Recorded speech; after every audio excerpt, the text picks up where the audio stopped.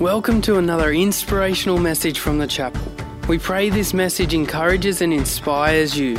If you would like any more information, check out our website, thechapelcollective.com.au. To make disciples, to baptize people, and teach others to obey Jesus' instructions. That is our mission. But Adam and Eve, when they were created in the Garden of Eden, who were they meant to baptize, or how were they meant to create disciples? See, I think that what we've been commissioned to do isn't what we were made for. We weren't made for what we've been commissioned to do. Even though we're on mission, that's not the reason for the creation of humanity. So let's look at Genesis and look at creation and what we were created for. So in Genesis, on the sixth day, Genesis 1 verse 26, then God said, "Let us make people in our image to be like ourselves. They'll be masters over all life, of the fish in the sea, the birds in the sky, and all the livestock, wild animals and small animals." So God created people in His own image. God patterned them after Himself. Male and female, He created them. God blessed them and told them, "Multiply and fill the earth and subdue it. Be masters over the fish and birds and all the animals." And God said, "Look, I've even given you seed-bearing plants throughout the earth and all the fruit trees for your food. I've given you all the grasses and other green plants to the animals and birds for their food." And so it was. Then God looked over all He had made and saw it was excellent in every way. And this all happened on the sixth day.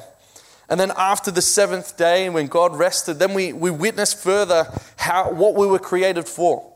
To live life in the Garden of Eden, to enjoy its fruit, to enjoy God's creation in relationship with Him, to walk with God through the garden, to walk through life, to enjoy God's creation in relationship with God. So we were commissioned, we weren't made for what we were commissioned to do, but we were commissioned because of what we had done. See, we sinned. We sinned and we brought sin into the world, and that separated us from God. Sin separates us from having a relationship with God. So that's where the commission comes from. There's a need for us to be reconciled to God because of sin, because now we're not in relationship with God. Because of sin, humanity needs to be reconciled and go back into relationship with God like we were originally made for. But we were still made for something.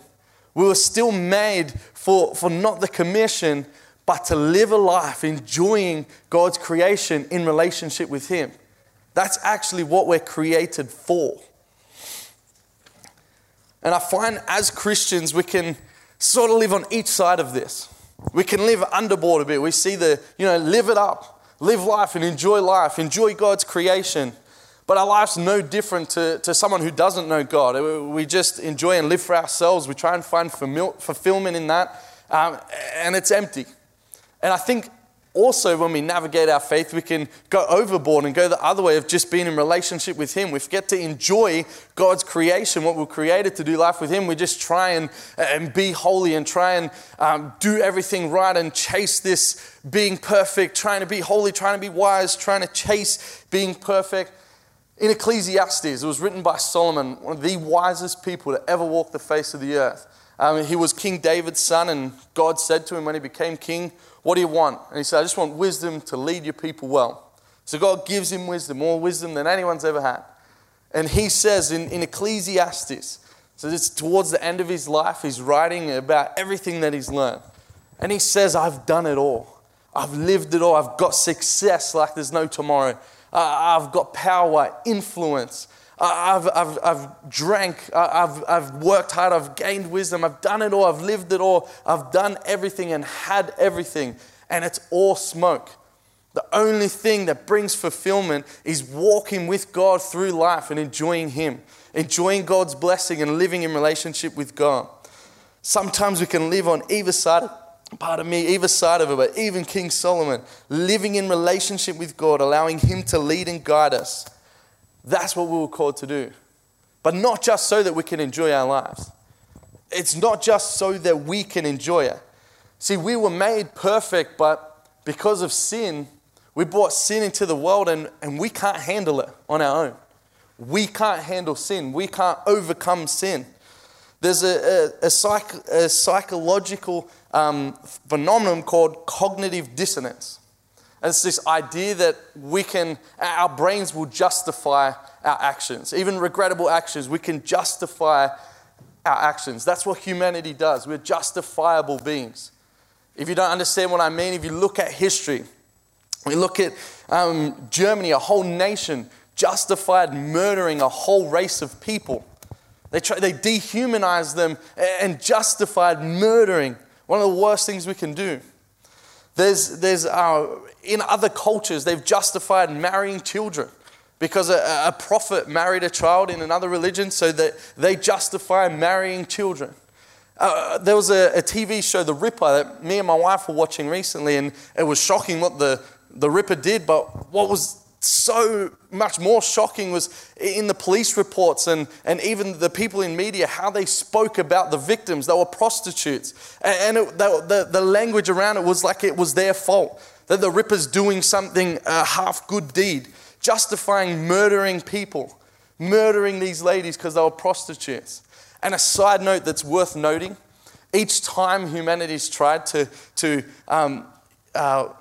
justify this evil, is they dehumanize.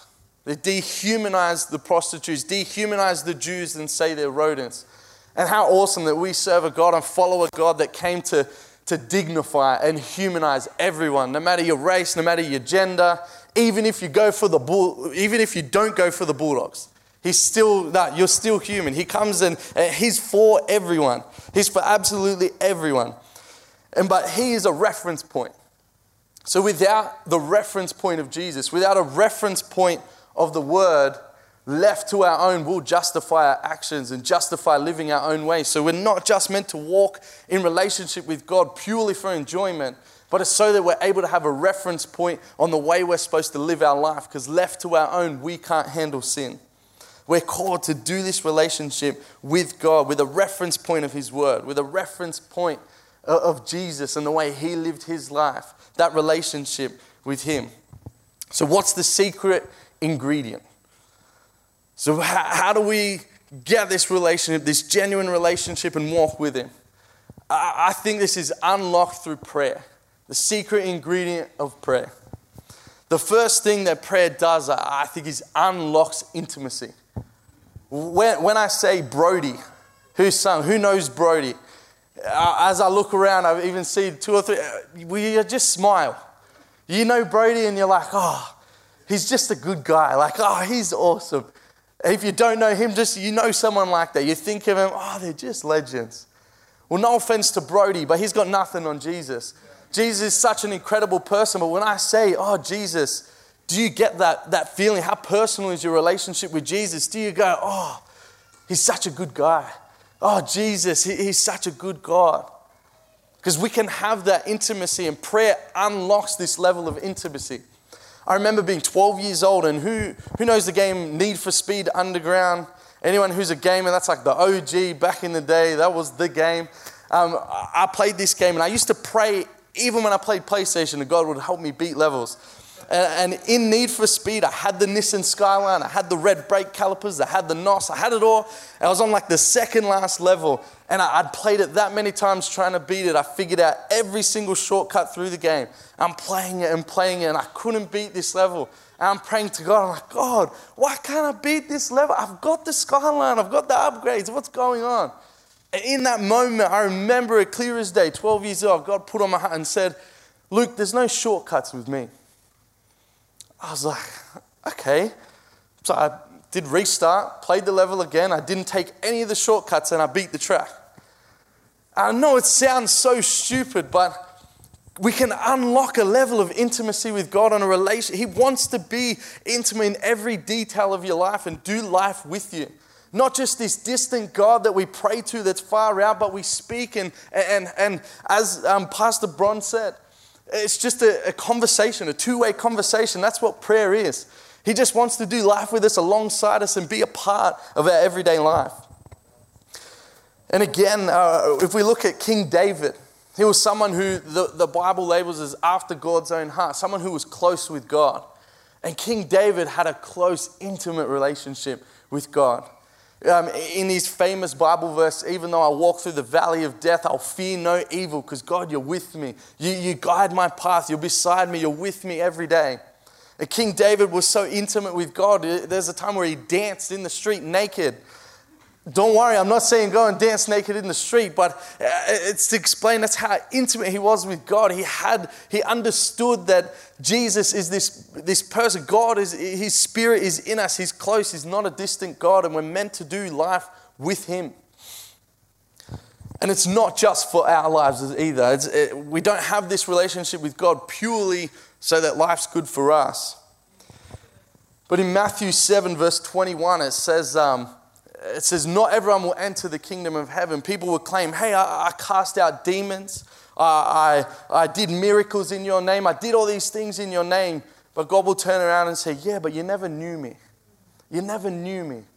See, we were created to know God. Not just do these things and live a life of law and trying to achieve this, but live each day in prayer, in relationship with God, communicating with him, letting him be a part of our lives. That's why King Solomon said, don't try and be too good. Don't try and be too holy, too wise.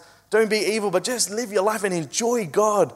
Enjoy your life. He created us. He created us to walk through our life in relationship with him, enjoying his creation. Another thing that prayer does is it unlocks our position. It unlocks where we're at. There's three things that we basically pray for. One is we pray for others. Two is we pray for ourselves. And three is we just thank God and talk with God. And those three things on a physical level, when we're praying for other people, it makes us more empathetic, puts us in a position of selflessness, changes our position. When we're praying for ourselves, it puts us in a position of hope and trust in God. When we're talking with God and thanking him, it puts us in a position of gratefulness and in a personal relationship with God. I worked at Nehemiah National, a mental health organization, and in the training, it's secular, it's not about God, not about religion, but in the training they identified, even psychologists can identify the power of prayer, that on a physical level, when we pray, that physically, we're more physically healthy and mentally healthy when we pray. There's an aspect of prayer that they don't understand that creates health in our lives on a physical level. And the third thing is, of course, not just the physical, but the supernatural. Prayer unlocks the supernatural. I remember I was 12 years old, turning 13, and I wanted to make this rep team. My dad, he worked really hard when we were young. We grew up in housing commission, and my dad, he worked 2 jobs and had a business that he did on the weekends, and he worked crazy hours. And by the time we were teenagers, we lived in a nice suburb and owned the house. My dad worked super hard for our family for that, but because of that, he wasn't around heaps when we were younger. And so getting attention from my dad was a big thing. And my brother made footy rep teams, and just seeing how proud my dad was of my brother, I wanted that. I'm like, I'd love to do that. God, I want to make this rep team. So in under 13s, I played that year, and they posted the list of all the people who made the rep team. And I was at training, and I'd been praying and believing God, like, I want to get in this team. And I remember going over to the list, and my name wasn't on the list. I didn't make the team.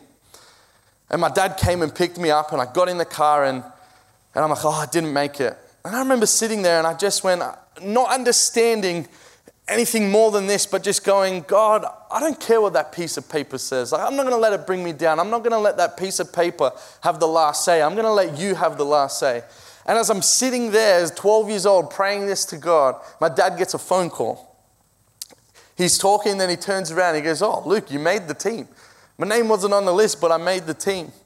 It unlocks the supernatural, miracles. I remember I was 17 and I'd made this rep team to play for Cubs, a Toyota Cup under-20s feeder team with West Tigers. And a couple weeks before, I'd snapped my collarbone clean in half. And we had to start training, and I was injured. I didn't know if I was going to be able to play. And I remember standing in front of the mirror and going, God, I'm going to raise my arm and not feel any pain. My collarbone snapped in half. I just stood there and I went, God, I'm not going to feel any pain. I rose my broken collarbone, didn't feel any pain. I ended up going through rehabilitation with my shoulder, played the whole, didn't miss a game, didn't miss a beat. Played it, and that actually launched me into getting a contract with West Tigers. And prayer unlocks the supernatural. I remember driving in the car. I was with my sister Bree was in the car, my brother, my mum and my dad. And we were driving and the car was on empty. And the red light was on. We had no fuel. And we're driving in the car. And we didn't know if we were going to make it home. And I remember as a family, we just started praying and speaking in tongues just to make it home. We're like, we're just praying. We started praying. We started speaking in tongues, stirring up our faith. I kid you not, the petrol meter started going up and went up to a quarter full. We're like, we just wanted to make it home. The prayer unlocks the supernatural in our lives. I don't know how many times, countless times, like I've prayed for strength and peace and joy in my life in times when it's been the hardest times in my life. When Sarah and I have faced circumstances that should be downing, should be dragging us down, we've experienced joy and peace that's supernatural, being able to step into situations and environments where naturally in the physical world we shouldn't be in that position. But praying, God unlocks the supernatural. Prayer unlocks the supernatural. Having that supernatural joy and peace in our lives. So I think I want to bring us to this. We can get so caught up in achieving the mission. Even we look at the Great Commission and we have been given the Great Commission. But we get so caught up in trying to do it, even in the name of God, trying to be successful in the name of God, trying to achieve these things in the name of God, trying to be holy, be wise, trying so hard to do it in our own strength. When God's just called us and designed us and made us to just enjoy our life in relationship with Him. And from that flows the commission. From that flows us getting motivated, passionate, and working out for God, but out of a relationship with God. So that He doesn't say, I never knew you. No, we know Him first. And the mission flows from that. We unlock intimacy in our relationship with Jesus and experience a joyful life that fulfills our God-given purpose. And then the mission comes naturally. And living this way, it's like a shortcut. It is living out the mission. The Bible describes when we're Christians, when we're in relationship with God and living how God called us to be, we're a city on a hill that can't be hidden.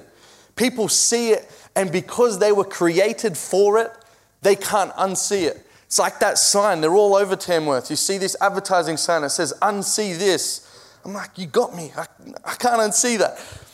When we're Christians and we're in a relationship with God, living how God has called us to live, it can't be unseen.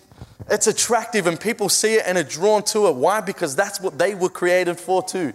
Living our lives in relationship with God first, and the commission flows out of that. Prayer is the secret ingredient. It unlocks our intimacy with God, with Jesus, the person of Jesus and the Holy Spirit. It unlocks our position where we are in life. And it unlocks the supernatural. So let's pray, and then we're going to just have a discussion. There's a few questions. We'll just go around in tables and chat about and continue talking about this, flesh it out, how it relates to you. So let's pray. Dear God, we thank you so much for creating us, for wanting to be a part of our lives, Lord God. We're humbled by the fact that you want to be a part of our lives. We thank you that you love us, that you're a good Father, that you care and you've called us. I just pray, Lord God, that as we go into our Mondays, that we don't get caught up in the trying, but God, we enjoy your creation with you. That we get to know you deeper on an intimate level where we know who you are, and we walk each day in the peace of knowing that you died for us, that you love us, you care for us, and you've called us. We thank you so much, Lord God, that as we step into it, we're not alone, that you're with us. You walk step by step. Each step we take, you're with us, beside us. And I just pray that as we put you first, as we lead into 21 days of prayer and fasting, that we get to know you more and more, get to know your heart more and more, that you stir up in our heart what's on yours, that you enable us to see, Lord God, what you want to do in Tamworth, what you see, Lord God. We just pray this in your Son's name, in Jesus' name. Amen. Hey again, thanks so much for joining us on this podcast. Whether you are new and exploring your faith or a follower of Jesus, there's a next step for you. There is always room to grow, more to be done, destiny to be pursued, and people to be reached. So what's your next step? To find out, head over to thechapelcollective.com.au. And thanks again for listening.